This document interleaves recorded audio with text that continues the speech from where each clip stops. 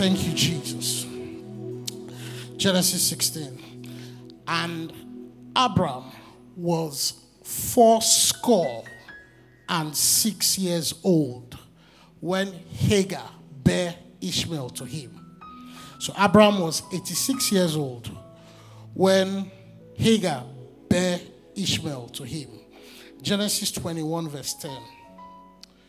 Can we read this together? 1, 2, go. Wherefore she said unto Abraham, cast out this bondwoman and her son, for the son of this bondwoman shall not be heir with my son, even with Isaac.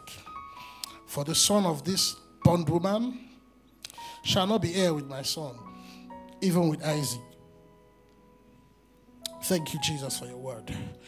Thank you for as Christ is revealed, the believer is unveiled. Thank you for the entrance of your word that not just bringeth light, but it actually brings the identity of who we are. Thank you for Christ is revealed. Thank you. I drive out every spirit of disturbance. Thank you for there is revelation knowledge available to us. There is understanding. We receive this word that is about to come. And this word does the work that it's meant to do in our lives. Thank you, for in Jesus' name we've prayed. Amen. So in the first service, the first thing I said, and it bears repetition here, you need to try and track with me from the start, because there are certain things, there are certain foundations I need to lay that if you don't get them when I start, it will be difficult for you to follow the message. Now, the first thing that I want to establish is there is no arrangement, there is no system, there is no mechanism that can balance grace and works for any spiritual results. So in the spirit, there is no output whose input is the balance of grace and works. Does that make sense? So grace cannot be balanced with works. Grace can only be balanced with faith, right? So when I say grace cannot be balanced with works, where is my reference? Romans 11 verse 6. Romans 11 verse 6. And if by grace, then it's no more of works. Otherwise, grace is no more grace. But if it be of works, then is it no more grace? Otherwise, work is no more work. So grace and works are mutually exclusive. In simple English, what that means is what grace is supposed to do, works cannot do it. Does that make sense? Now, by the way, the title of this message is Grace is More Than Enough, aka the illegality of the law.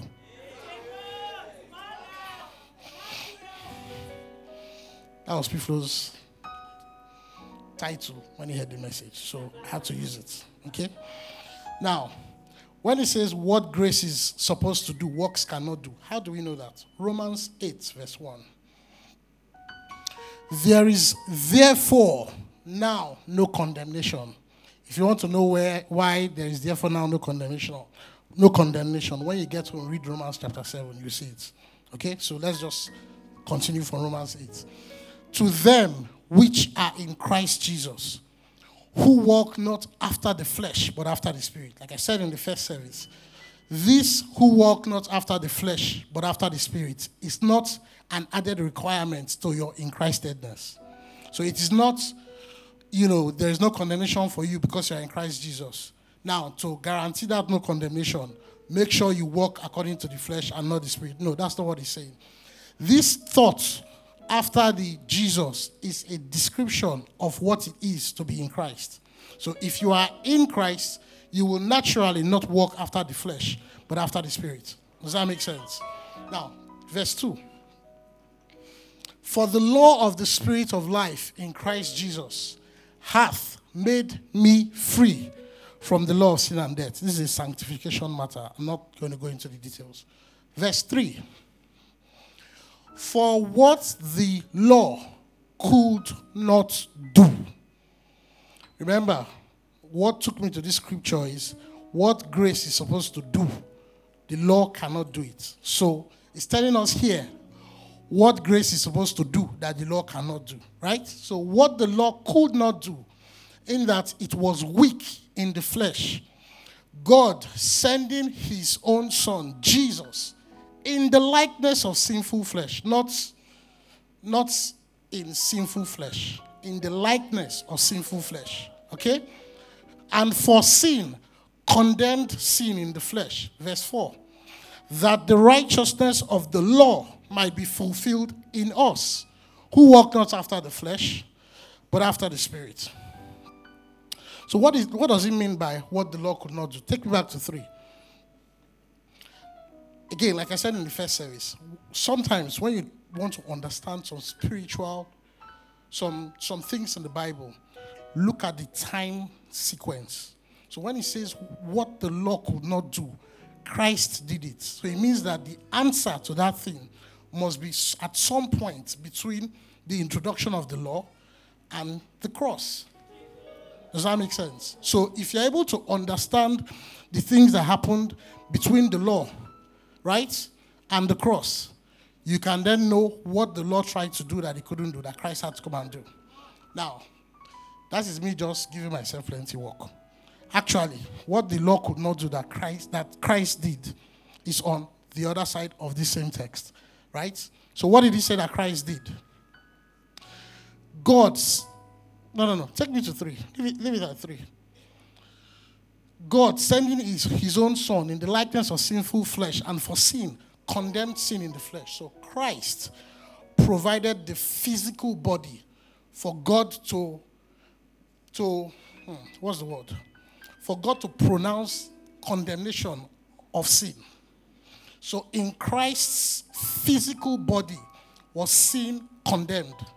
Now, the reason why God had to condemn sin in the physical body of Christ was that sin was a separation, right? It separated us from God. So God had to find an instrument that could reconcile us back to him. That's what he did when he condemned sin in the flesh of Christ. So essentially, what the law tried to do that it couldn't do is what Christ did, which is condemning sin in the flesh. Does that make sense? Okay. Now, when I talked about the time window between the law and Christ, one thing it will tell you is that for 1,600 years, the law tried to do something that did not work. But I put it to you, in 2023, that thing that the Lord tried to do for 1,600 years that did not work, people are still doing it, expecting it to work. Let me say it again. This thing that the Lord took 1,600 years to do unsuccessfully, in 2023, people are trying to do it. Now, if a product is going to work, product managers, product designers, come on, 1,600 years is too long to test the product. If it hasn't worked in 1,600 years, it is not meant to work.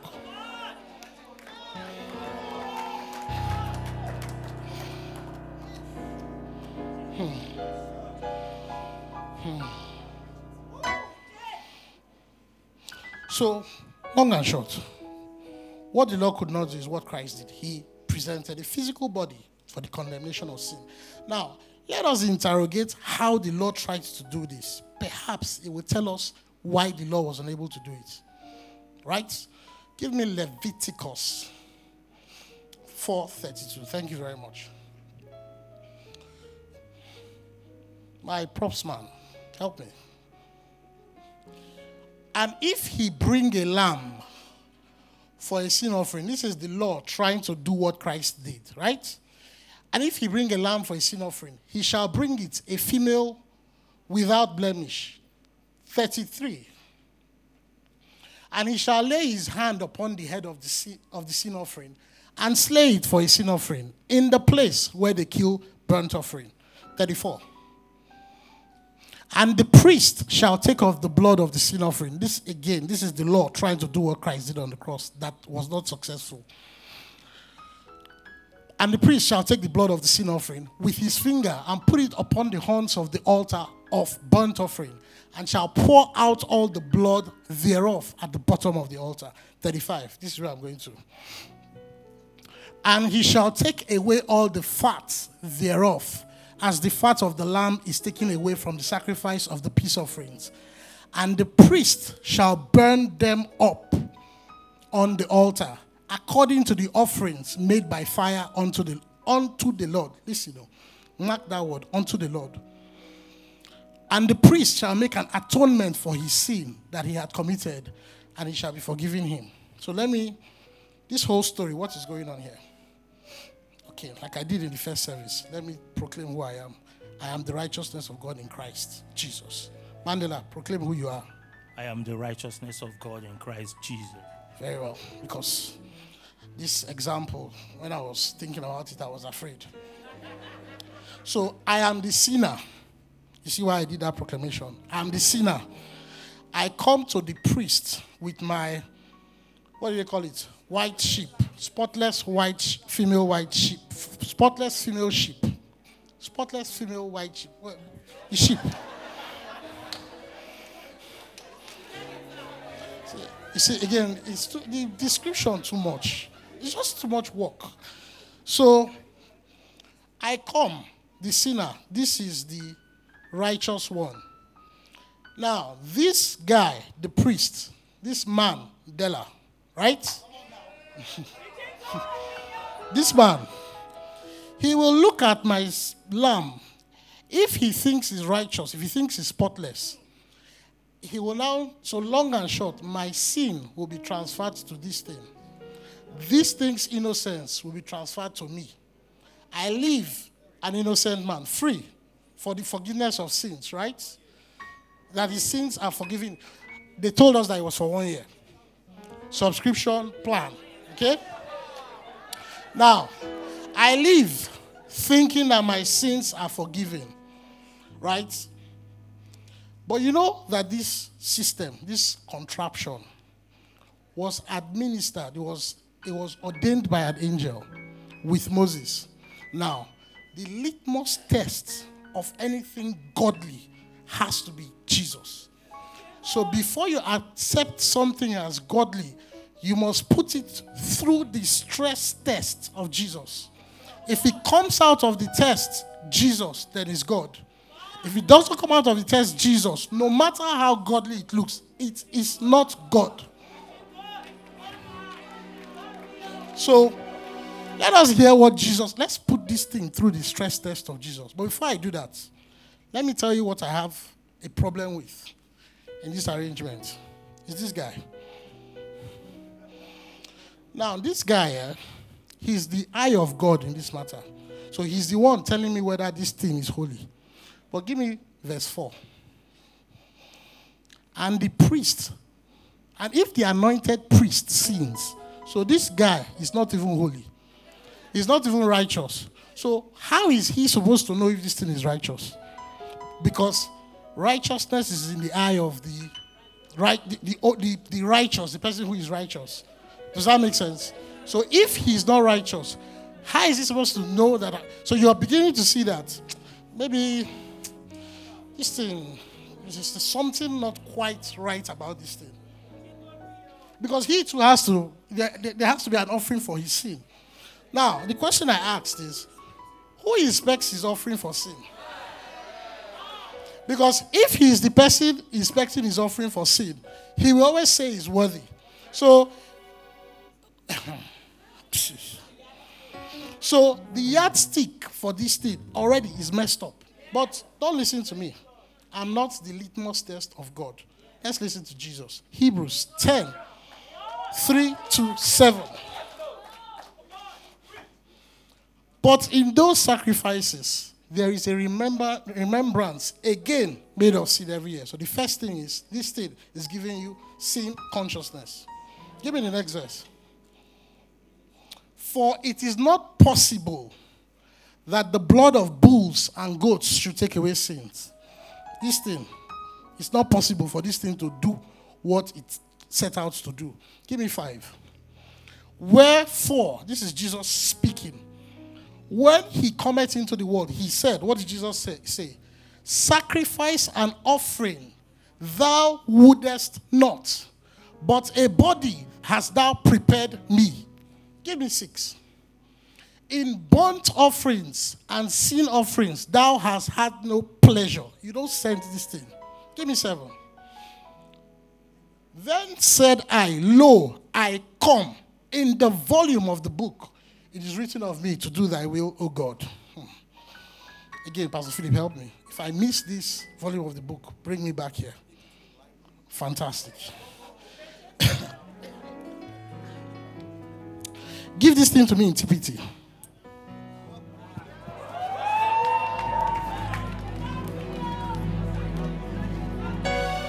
Yeah, thank you. Thank you very much, protocol. Thank you, guys. Now, for if animal sacrifices could once and for all eliminate sin, they would have ceased to be offered, and the worshippers would have had clean consciences. Instead, once was not enough. So by the repetitive sacrifices year after year, the worshippers were continually... What was the purpose of this thing? To remind them of sin. With their hearts still impure. So you came there, a sinner, spent your money, bought white sheep, brought it to this guy, and you left a sinner. Nothing changed. Give me the next verse. For what power does the blood of bulls and goats have to remove sin's guilt? Give me the next verse. So when Jesus, the Messiah, came into the world, he said, since your ultimate desire was not another animal sacrifice, God did not desire this thing. You have clothed me with a body that I might offer myself instead. Give me 6. Multiple burnt offerings and sin offerings cannot satisfy your justice. God has a healthy appetite for righteousness. When Jesus on the cross became sin, God could not look at him. Why? God has a healthy, his eyes were too righteous, were too holy, were too pure to look at Jesus because he was our sin. So I said to you, God, I will be the one to go and do your will. The will of God on the sin offering was always Jesus. It was never this thing. That's what Jesus is saying. To go and do your will. And to fulfill what is written of me in the word. Give me this thing in the message. But instead of removing awareness of sin, when these animal sacrifices were repeated over and over, they actually heightened awareness and guilt. Punishment. Next verse. The plain fact is that bull and goat blood can't get rid of sin. That is what is meant by this prophecy put in the mouth of Christ. You don't want sacrifices and offerings year after year. You've prepared a body for me for a sacrifice. I didn't say this is first service. Let me say it. Now, we know that the basis for all blessings is the forgiveness of sins. Right? We know that their sins were not forgiven. Jesus told us. So how were they blessed? Because there were people blessed in the Old Testament. How was the judgment for sin averted? You see, the grace of God is not a testament matter. It's a nature matter. God is gracious. So what made the law look like it worked was grace, was what was working. Even under the law. It was God's grace that was working. That is why they thought they left here forgiven of their sins. Because when they left here and they got the blessing, what would they think? Our sins were forgiven there. No. God's grace is what worked even under the law. Grace is not a New Testament personality of God. Grace is God's nature, start to end. Thank you, Mandela. Thank you very much.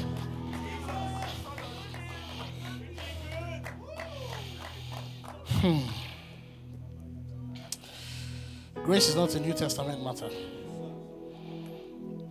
Grace is who God is. Now, like I told Pastor Philip to remind me, what was written in the books. Give me Hebrews 10:7. Let's see what is taking us to the next bus stop that we're going to. Then said I, lo, I come in the volume of the book. It is written of me to do thy will, O God. What was written in the volume of the book? So when you want to understand this kind of scripture, right, you have to go and look for the source. Where are they quoting this thing from? Give me Psalms 40 to also convince you, right, that this thing wasn't God, it was grace. It wasn't the law, it was grace. This is David. David wrote this psalm. See what David, a king under the law, a king of Israel under the law. This is the custodian of the custom of the law, right? So, if Nigeria has a national custom, the custodian of that custom is our president. And this was the president of Israel, who was supposed to own this culture. What did he say about it? Listen. Sacrifice and offering thou didst not desire. Mine ears hast thou opened. Burnt offerings and sin offering hast thou not required. This is David. This is not Jesus. Old Testament. Give me the next verse. Then said I, lo, I come in the volume of the book. It is written of me. So Jesus was quoting his earthly grandfather, David. Now, what is David talking about? When David says, lo, I come, what is he referring to? The explanation is in another psalm. Give me Psalm 50. I will not reprove you for your sacrifice. This is God saying it. What God is saying essentially is, I'm indifferent about this thing. Right? I won't take offense. Or burnt offerings to have been continually before me. I won't take offense with it. Give me the next verse. But I will take no bullock out of your house. If you read this thing in the Message, right? Simeon, can you give it to me in the... Fantastic. I don't find fault with your acts of worship. The frequent burnt sacrifices you offer. So it is not... This animals he's talking about is not they go to church and they were giving God offering. No. This was sacrifice for sin. Right? So take me back to KJV. I will take no bullock out of your house, nor he-goats out of your folds. Give me verse 10. This will bless you. I love this. For every beast of the forest is mine, and the cattle upon 1,000 hills. So what God is saying is that this thing you are doing, first of all these things people are bringing, I gave it to you in the first place. So what that means, we've prayed this prayer, cattle on 1,000 hills, as though God owns the cattle that he will give us to go and sell in our jar market and buy G-Wagon. This is not a financial breakthrough prayer. This is a redemption prayer. So when you say God owns the cattle on 1,000 hills, you mean God owns the instrument for the offering for forgiveness of sins. Not that God owns money that he wants to. Yeah, I mean, there's not, if you want to pray, it's up to you, you can. Right? But what I'm saying is, the context of the animal is not for you to have money. It's for you to have forgiveness of sins. Does that make sense? So, are you getting blessed? Are you getting blessed? So what was written in the volume of the books? It is that sacrifices written that you see in the Old Testament are only valuable to the intent and to the degree that they point to the sacrifice that was to come. That was the only value of all these things they were doing. They pointed to the sacrifice that was to come. In themselves, they were not valuable. Right? Now, so when David said, here I am, in Psalm 40, he was referring to the Jesus in his loins, who is the cattle on 1,000 hills, and who was God's will for forgiveness from the start. So, we are very well taught in this church. I cannot just give you Old Testament and call it doctrine. We have to find an X-ray in the epistles. So give me 1 John 2, 1 and 2. My little children, these things write I unto you, that ye sin not. And if any man sin, we have an advocate with the Father, Jesus Christ the righteous, not that guy. Not that unrighteous guy. The eye of God on our sin matter that we had was Jesus. Why? He was righteous. Give me 2. And he is the propitiation for our sin. So he's the payment. He's the sacrifice for our sin. Not sheep. Not white sheep. Let me even ask you a question. If truly the God that many churches preach is that angry, righteous indignation serving God, do you think it's your small sheep that you drag to him that will calm him down? No, seriously, think about it. My wife is not here, so I can say this. There are certain things I would do to my wife. It's not even sheep that I can use to appease her. Let alone God. She's a human being. She's my wife. I mean, like we've reduced God to, just born Asun, born Ramsuya, and God will be all right.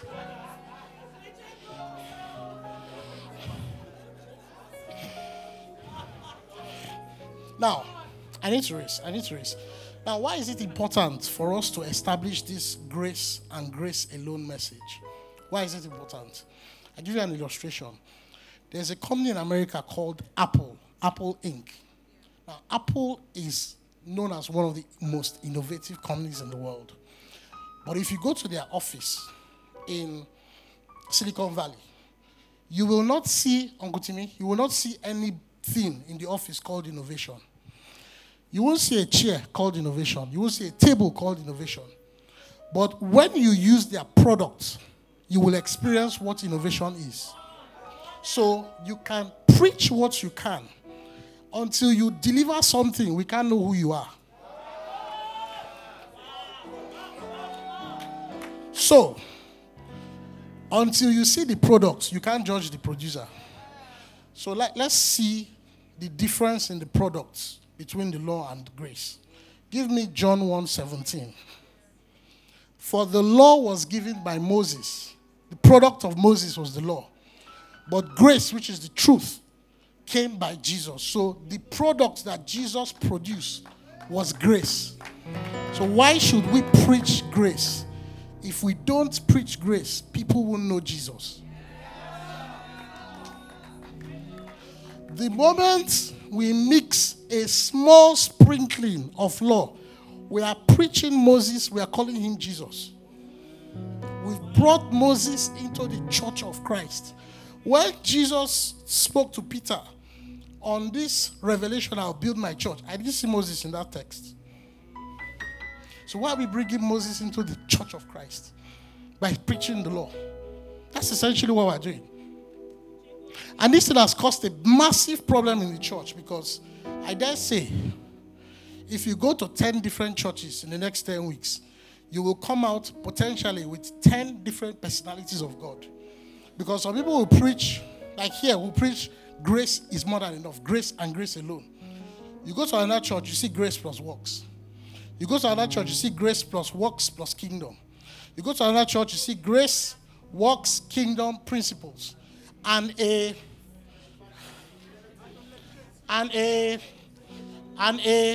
mechanism that removes some and adds some to that whole thing. Now, the problem with that is, and it's a very big problem, it's something that worries me a lot. We cannot have a church where our God is unidentifiable. Let me tell you something. I told them in first service. I took the Revelation Generation book, took it to someone who has been in church for, I dare say, 50 years, thereabout, maybe more. He was actually born in church, a PK. And when he read the book, he got to chapter 5, God does not kill. And he called me and said to me, Obinna, I think the church should have a meeting, the church globally. Let's have a meeting and agree to preach the God introduced in this book. So it means that this man has been in church for decades, but never really had an impression, a correct perspective of who God is. That is a big problem. That's a very big problem. Because for us to reveal, for people to know God, we need to reveal Christ.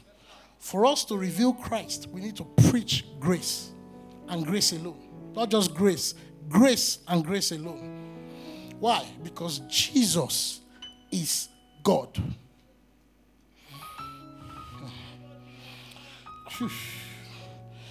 Give me Hebrews 1, verse 2. I don't have time for the 3 verses. Just give me 2. Give me 3, sorry. 3. This is Jesus, who being the brightness of his glory. Jesus is the brightness of God's glory. You see Jesus, you see God. You don't see Jesus, you don't see God. Right? And the express image of his person. So when 1 Timothy says God dwells in unapproachable light. Now, Jesus is the God that dwells in light you can approach. Why? Because you can see him. Does that make sense? So you don't need to run around from pillar to post looking for God. Just open your Bible and look for grace. Once you see grace, you see Jesus. Once you see Jesus, you see God. Give me the scripture in the TPT. No. Hebrews 1, I think. In the TPT. Verse 2. Fantastic. Thank you very much. But to us living in these last days, God now speaks to us openly in the language of his Son. I used the example of Nigeria here. Nigeria has over 500 languages. Some people say 525, some people say over 500. Now, you know that we will be in a really bad situation, worse than it is now, if we didn't have a common language. Because let's say tomorrow now there's a meeting between the president and the Senate president to discuss the issue in Niger Republic. Very important issue. The president goes and is speaking Yoruba. The Senate president is responding in Ibibio. We will not move forward as a country. So what we did to avert this is, at independence, we got something called a lingua franca. A lingua franca is a language that is common to people who hitherto didn't have a common language. We chose English language because, obviously, for colonial reasons. So when the Bible says Jesus or God speaks to us openly in the language of his Son, it means that Jesus is the lingua franca of God to us. So Jesus is both the content and the medium of God's communication. Jesus is what God said. Jesus is how God said it.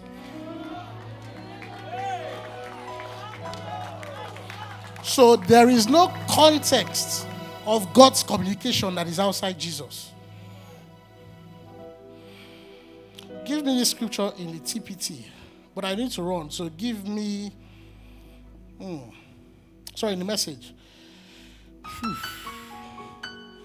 Fantastic.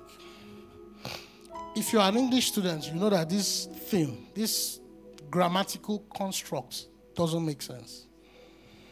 When you say directly through his Son, there is internal inconsistency in that construct.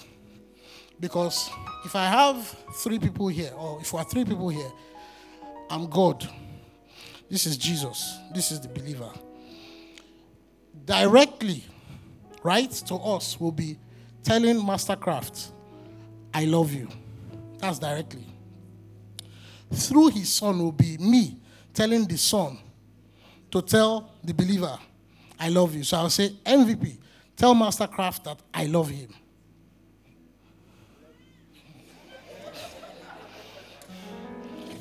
So, when the Bible says directly through his Son, the only way that can be possible is if God is Jesus speaking to the believer. That is the only way this thing can make sense. So,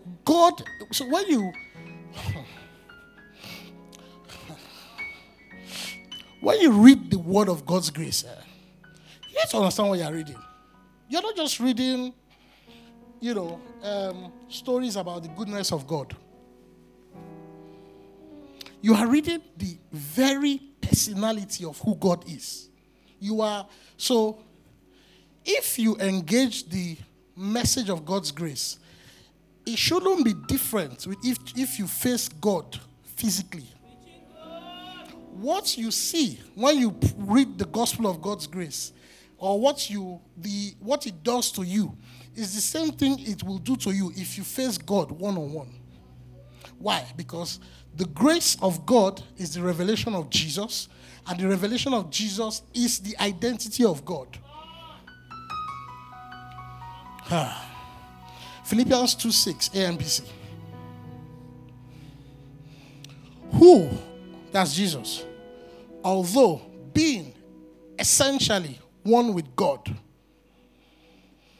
and in the form of God, possessing the fullness of the attributes which make God God. This was the example I used in first service.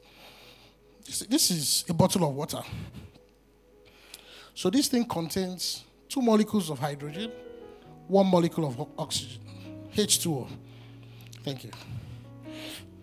Now, if this thing, right, if you're able to prove to me that this thing contains 2 molecules of hydrogen and 1 molecule of oxygen, this thing becomes water.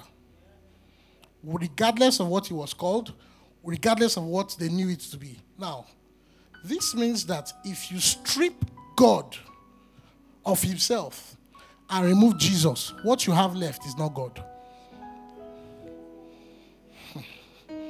Let me make this thing make sense to you. If you preach grace plus the works of the law, what you are doing is you are stripping God, and what you are seeing is not Jesus, because Jesus is not grace plus works. So you can see. I need to make this very definitive. You cannot preach grace plus works and see God. Now, can you see the work of God? Yeah, you can. But is it God you are preaching? No. Because God is Jesus. Jesus is grace. Full stop.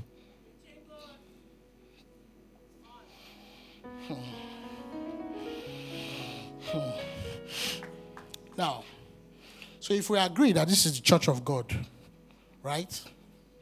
We all come every Sunday, every Wednesday, every Thursday, depending if you're on the mainland. Now, we come here to feed. Who do we come to feed on? On God.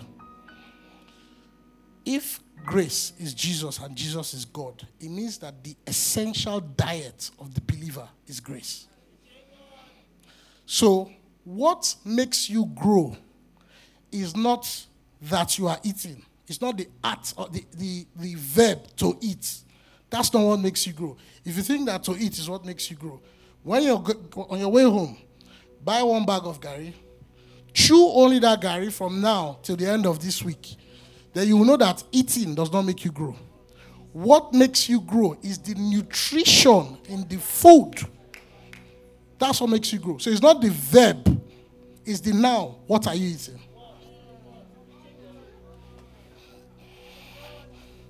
Now, so when we come to church, there's only one diet that we are supposed to serve from this side, and I am supposed to receive from this side. It is the grace of God. It is the message of the grace of God. That is the only diet that we are permitted to eat. So it is not the act of teaching that helps you to grow. It is what you are taught. It is not coming to church that makes you grow. It is what you hear when you come to church. Because the Bible gives us a specific diet that grows the believer. Acts 20:32. And now, brethren, I commend you to God and to the word of his grace, which is able to help you grow, build you up, and to give you an inheritance among all them which are sanctified. Give me Ephesians 4, 11 and 12. Now, don't forget what I said. The essential diet in the church is the gospel of God's grace.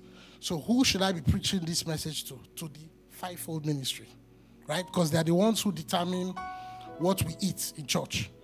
Okay, so what does the Bible expect the fivefold ministry to serve you? Okay, let me prove it to you.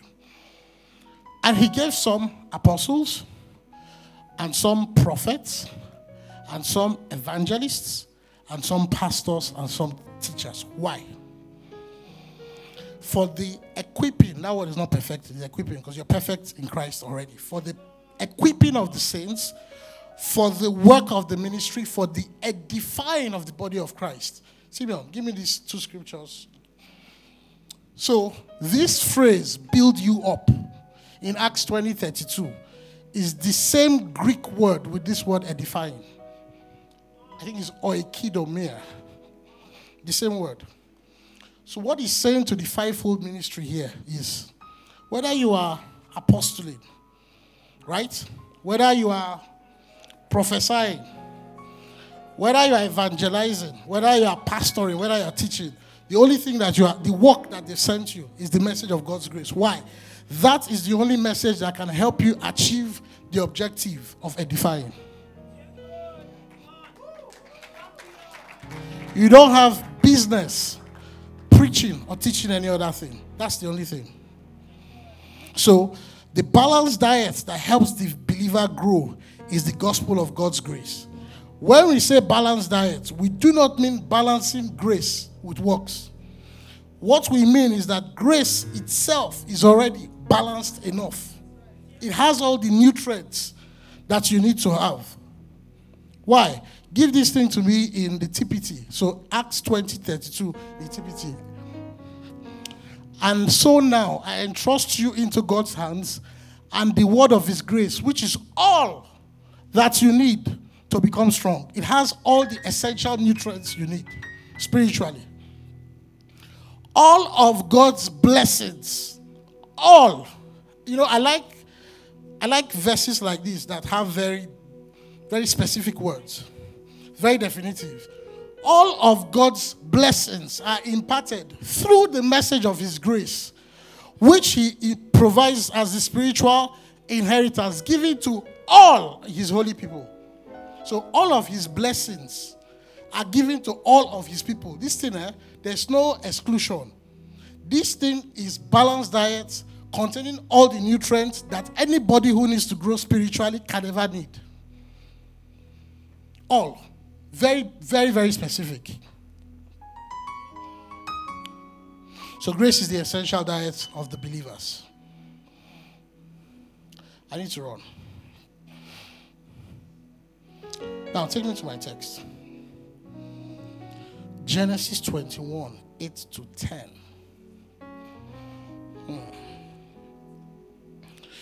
So,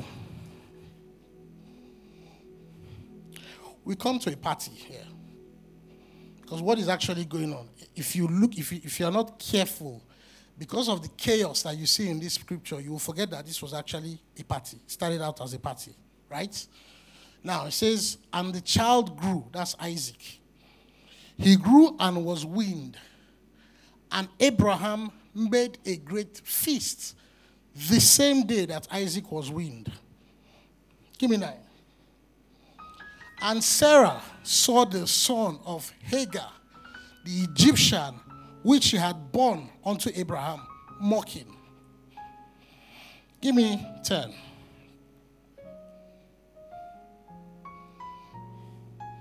Wherefore she said unto Abraham, cast out this bondwoman and her son, for the son of this bondwoman shall not be heir with my son, even with Isaac. So why was Abraham having a party? Why did he throw this party? Now the Jews had, and I think still have, 4 very important customs concerning their children. There was circumcision on the 8th day. There was naming. There was the celebration of the weaning. And then there was the celebration of adulthood, bar mitzvah. Okay? Now, why the winning was particularly celebrated is, in those days, they didn't have the kind of healthcare that we have today. So they didn't have pediatric consultants. They didn't have pediatric cardiologists. They didn't have pediatric nephrologists, all those things. They didn't have vaccines the way we have them sophisticated today. So a lot of children died before they were weaned. So it was a big deal if you give birth to your child and the child survives to the point where they can do without their mother. It was a big event. That's why Abraham was celebrating. That's why Abraham was celebrating here. So, like I said to first service, if you grew up in a polygamous home, or if you had a friend who grew up in a polygamous home, there's nothing happening in this place that is abnormal, that is strange. In fact, polygamous home is even I can't even understand if this woman is not even a wife. She's not even a side chick. She's a house girl.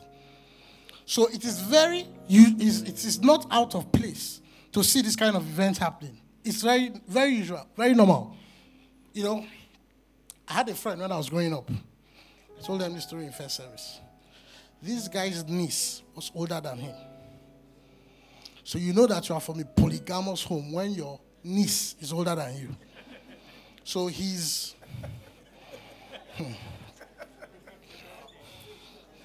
So his brother's daughter was 5 years older than him. Because his father had children for 5 decades.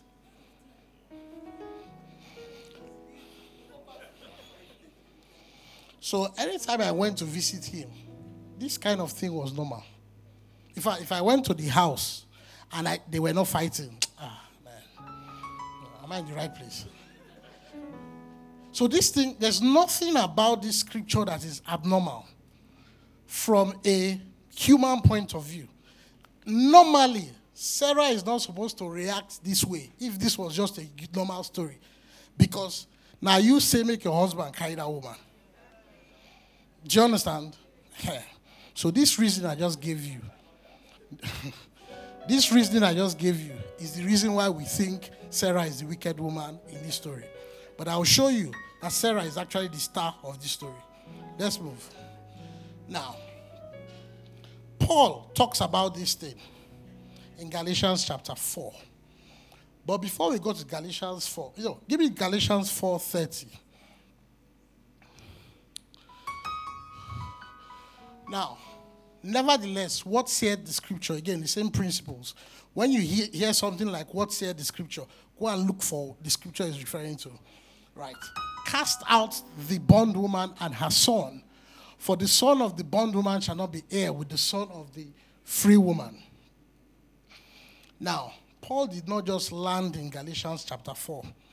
Galatians was the book that Paul dealt with this thing called the law. So give me my scripture in Galatians 1. Let's track how Paul got to 4. Give me in 1. I marvel that ye are so soon removed from him that called you into the grace of Christ unto another gospel, works, which is not another, but there be some that trouble you and will pervert the gospel of Christ. He was dealing with this law matter. Texas. But though we or an angel from heaven, see, Paul is saying that this matter, I don't even care who says it. If it is not grace and grace alone, let the person that says it be accursed. Give me my scripture in Galatians 2. So in Galatians 1, Paul run enter the angel. He run enter the potential angel. So when someone is ready to fight an angelic being for a matter, you know that thing is life and death. Fully persuaded. Give me 2. Now, in 2, Paul now said, okay, you know what? Let me tell you people how I do this thing. Right? It says, I am crucified with Christ. Nevertheless, I live. Yet not I, but Christ lives in me. Now, the life that I live, I don't live it by these works that you people are doing.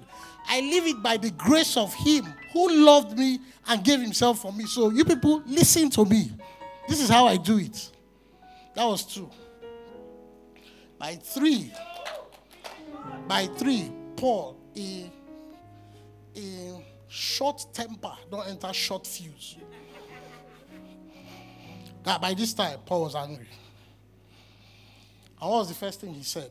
Give me 3. Galatians 3 verse 1. Oh, foolish Galatians. This time, the guy don't vex. Now, see the question he's asking. He says, who has bewitched you? Who do you this thing? That ye should not obey the truth, before whose eyes Jesus Christ had been evidently set forth. I need that scripture of that verse where he says, can you finish with the works what you started with the Spirit? I need that verse. What verse is it? Verse 3. It says, are you so foolish, having begun in the Spirit, in grace?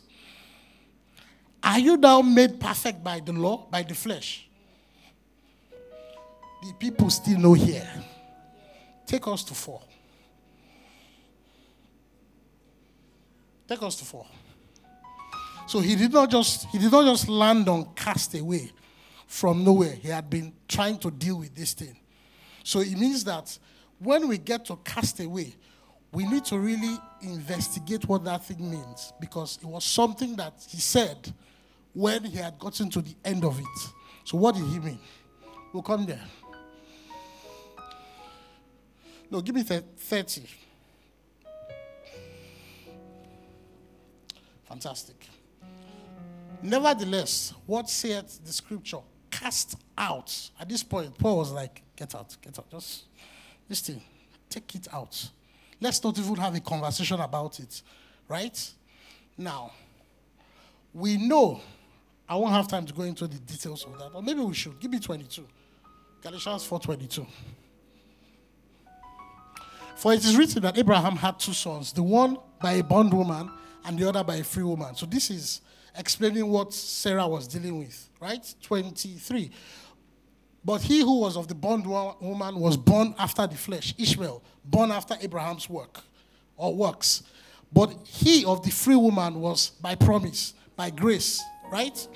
Now, which things are an allegory? An allegory is a story that has a hidden meaning, right? So, for the things are 2 covenants. So, what was happening in Abraham's house?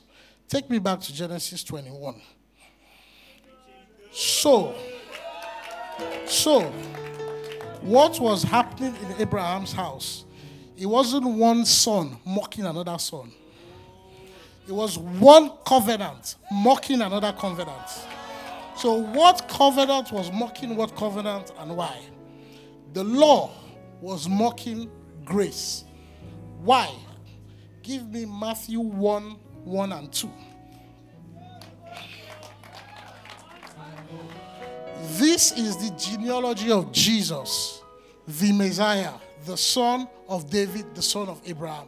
Physical genealogy, not divinity. Because divinity, Jesus was not the son of anybody, the son of God. Simple. Okay? Now, give me 2. Abraham was the father of Isaac. Isaac, the father of Jacob. Now, the agenda of God on any matter is salvation.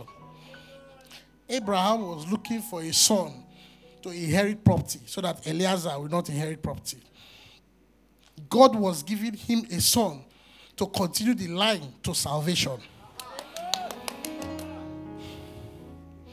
So, as important as your property is, Abraham, that is not really God's matter.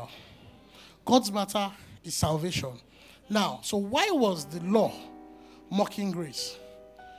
That was the first time we see from the Bible the birth of someone who was in the line of succession to salvation. Because we did see the birth of Abraham in the Bible.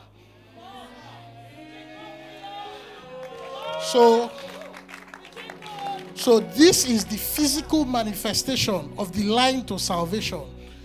The moment Lord saw it, no, mocked it. You know, rich. So why did Sarah so aggressively cast out this thing? Because she's the star of the story. She identified the law. And she said that this thing, today, you will leave my house. Why was she so aggressive about it? Take me back to Galatians 4 verse 30.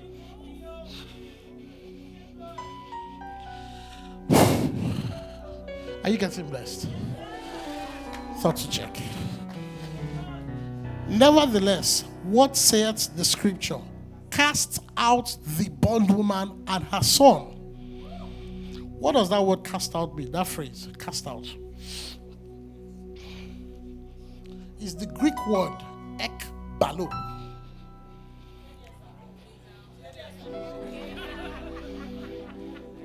The Greek word ekbalo. I need someone's help here. Now, I can't, you see, English language, there are many things, and I was telling them in first service that don't worry, I was telling them in first service that the Greek language was very strategic to the expansion of the New Testament, because it was a very developed language and it was a very far-reaching language. When Alexander the Great was doing all those his killing and expedition, God had salvation agenda in that thing, because the Greek man colonized much of the then known world and imputed his Greek language everywhere, so that when it was time for the New Testament to spread, there was a language through which it could spread. Does that make sense? So when you read the English Bible, please go and look for what, try in the New Testament, try and look for what it's saying in the Greek. So I cannot use an English, Auntie Ayo tried to help me. She said eviction, what ekbalo is. But let me try and describe it using an illustration. Now, this bottle is empty. There is no legal occupant in this place. Right? This bottle has a legal occupant. Right? This water. Now, pour this water into this bottle.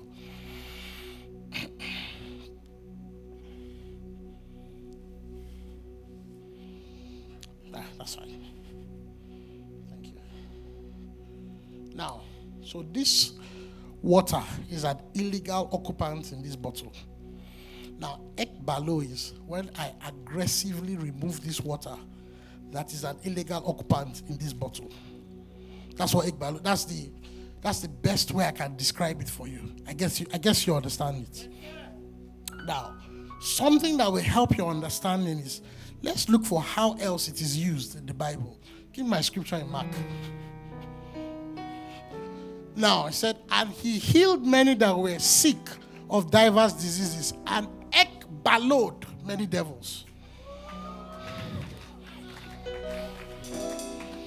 So, the reason why Jesus was able to do that is not just because he had power. It's because those devils were illegal occupants where he cast them out of. Because no matter how powerful Jesus is, he cannot cast himself away from me.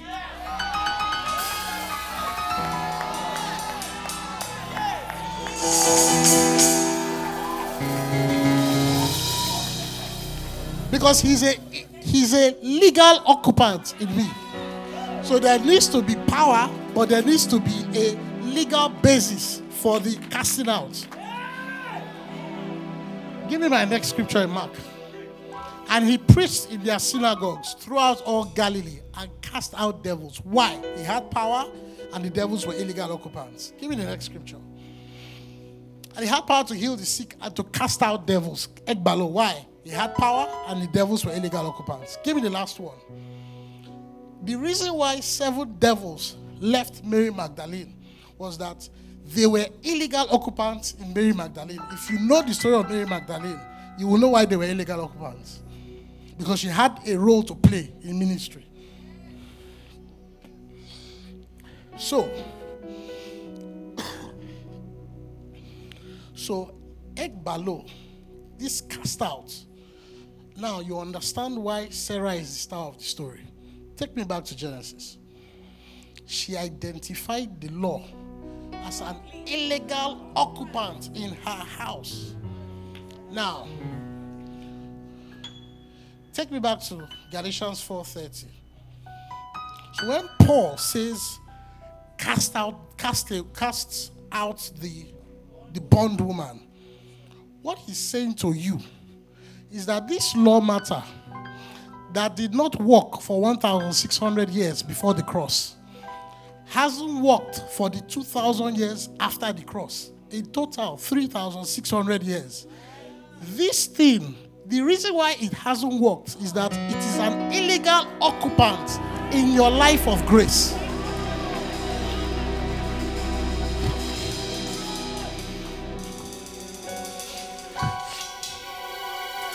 You see, the thing with the law, it's not even about, there's no way it can work. It wasn't meant to work. Even in the Old Testament, it did not work. It is not a principle that is meant to work. Now, the eyewitness context of casting out, we saw it in the book of Mark, it was casting out devils. In the New Testament, what is the context of Egbalo? It is casting out the law. Now, how do we cast out the law? We cast out the law when we preach grace and when we hear grace. That is why we have to preach grace is more than enough. Because if we don't preach grace as more than enough, we will have a lot of people carrying illegal occupants in themselves. And like I said in the first service, you cannot use an illegal occupant to give birth to a legal promise. The legal technicality doesn't work.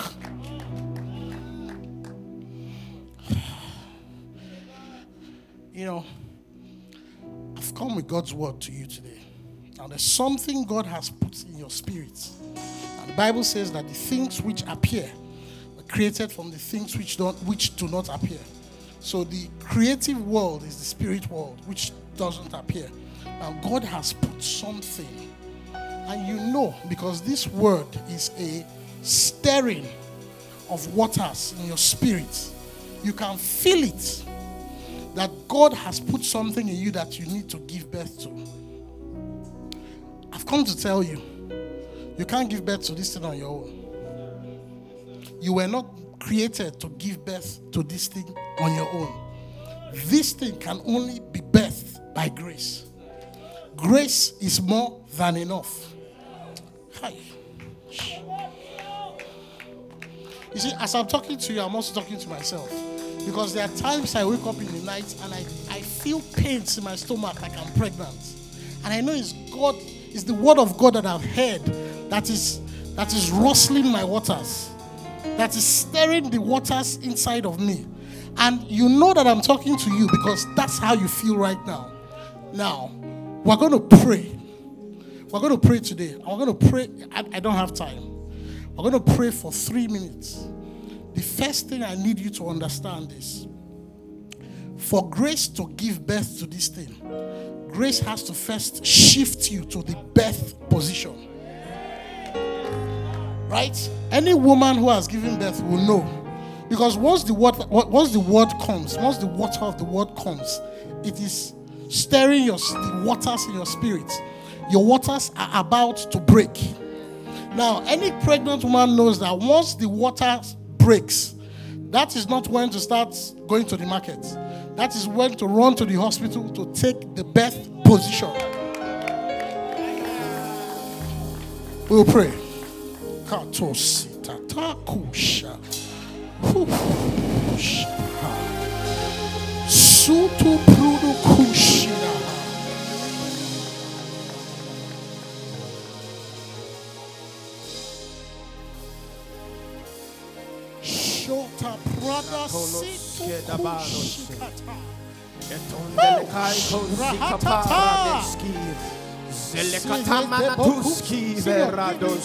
Second Kings 3:17.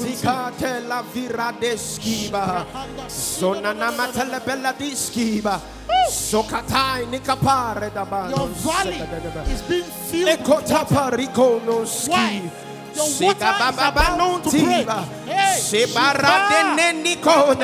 Sede de bekone ka ekopariba diskibe sega barede beneski robodoski banes sega baba nati kope rebaneski da banaski robodoski sega bane keteri kapa susi pane very mandatu Isaiah 54.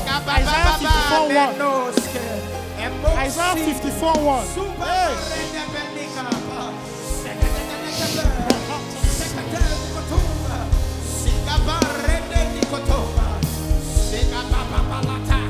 You are about to give birth. Hey.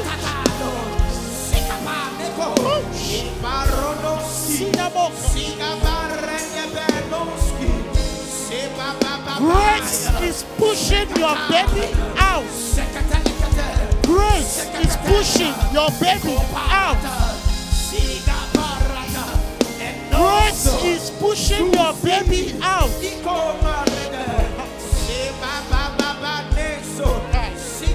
You are not praying like you want to give birth. You are not praying like you want to give birth. Grace is pushing your baby out.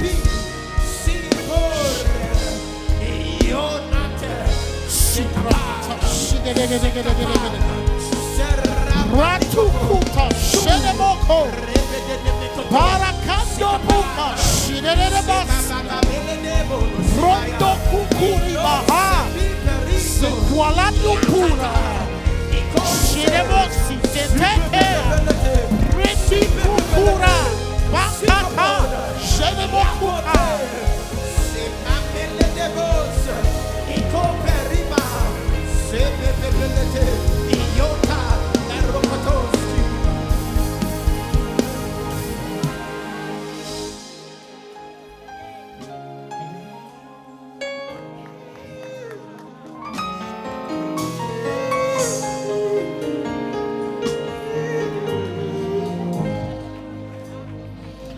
I'm about to round up. Let me show you something.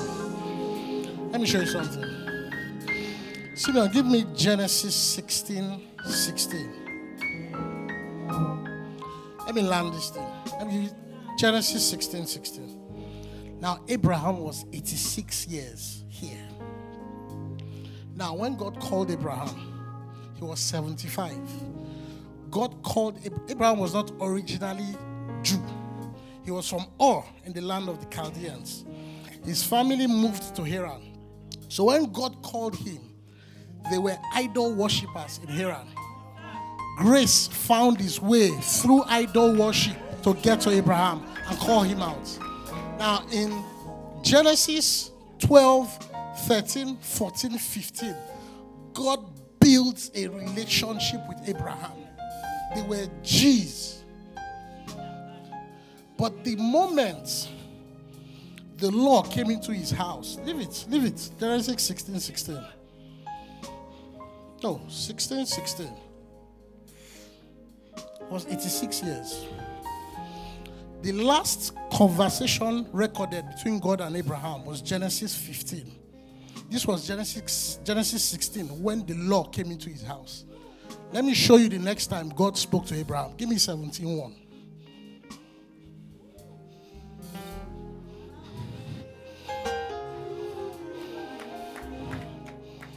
So between 85, 86, and 99, the grace that went into the house of an idol worshiper to pick him out was nowhere to be found. Why? The law was in his house.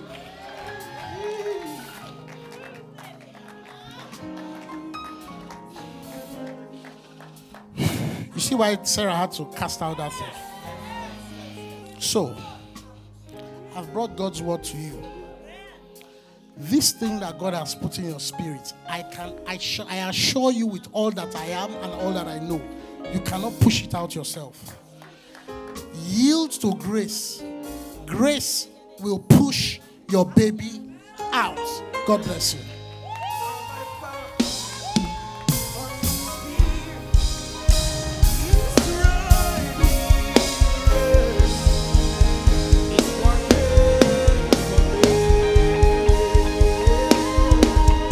Not by power, not by